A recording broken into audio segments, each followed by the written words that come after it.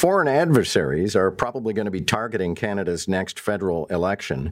And as a matter of fact, this is happening all around the world. Canada's not considered to be the richest target, but still, they do probably plan to come after Canada. Here with more on what form this might take is cyber tech analyst Ritesh Kotak. Nice to have you. Good morning. Good morning.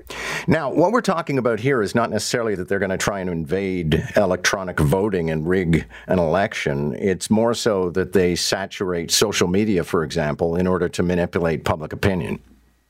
Yeah, and that was kind of the report that was put out yesterday by CSC, which is a communications security establishment. And what they said is Democratic elections are a target, and it's very hard to attribute these types of crimes. And there's something called generative AI, an emerging technology, which is going to make it that much more easier for our adversaries to manipulate and influence elections. So citizens and Canadians, be aware that we're going to see more manipulated synthetic media during a time when we hit the polls. Now, do they do this just because they want to make mischief, or do they actually have preferred candidates?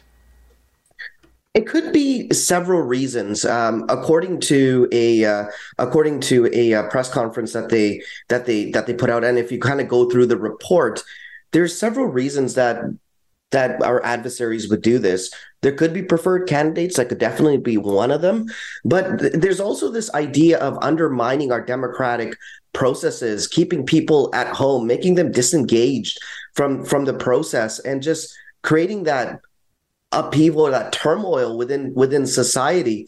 That is also a goal of foreign adversaries, and they're able to make it that much more easier because technology allows now our adversaries to create media, and that's text, video, images, sounds that sound legitimate, that look real, but in actuality are completely fake and doctored with somebody behind a keyboard.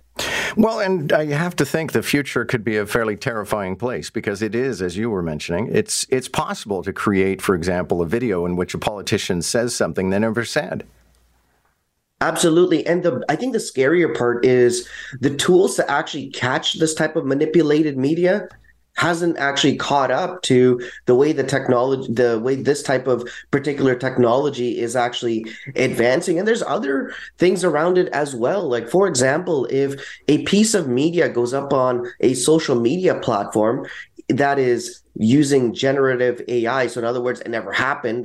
Just went on to some app and wrote a few prompts saying create a image of Ritesh being chased by a bunch of police officers, and it creates that image or a video of somebody saying something.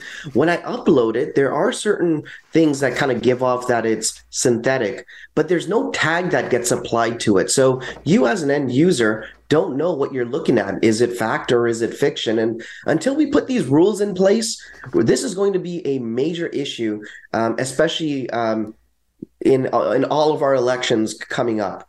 Thanks for this. Always nice to have you. Thank you so much for having me. Ritesh Kotak is a cyber tech analyst.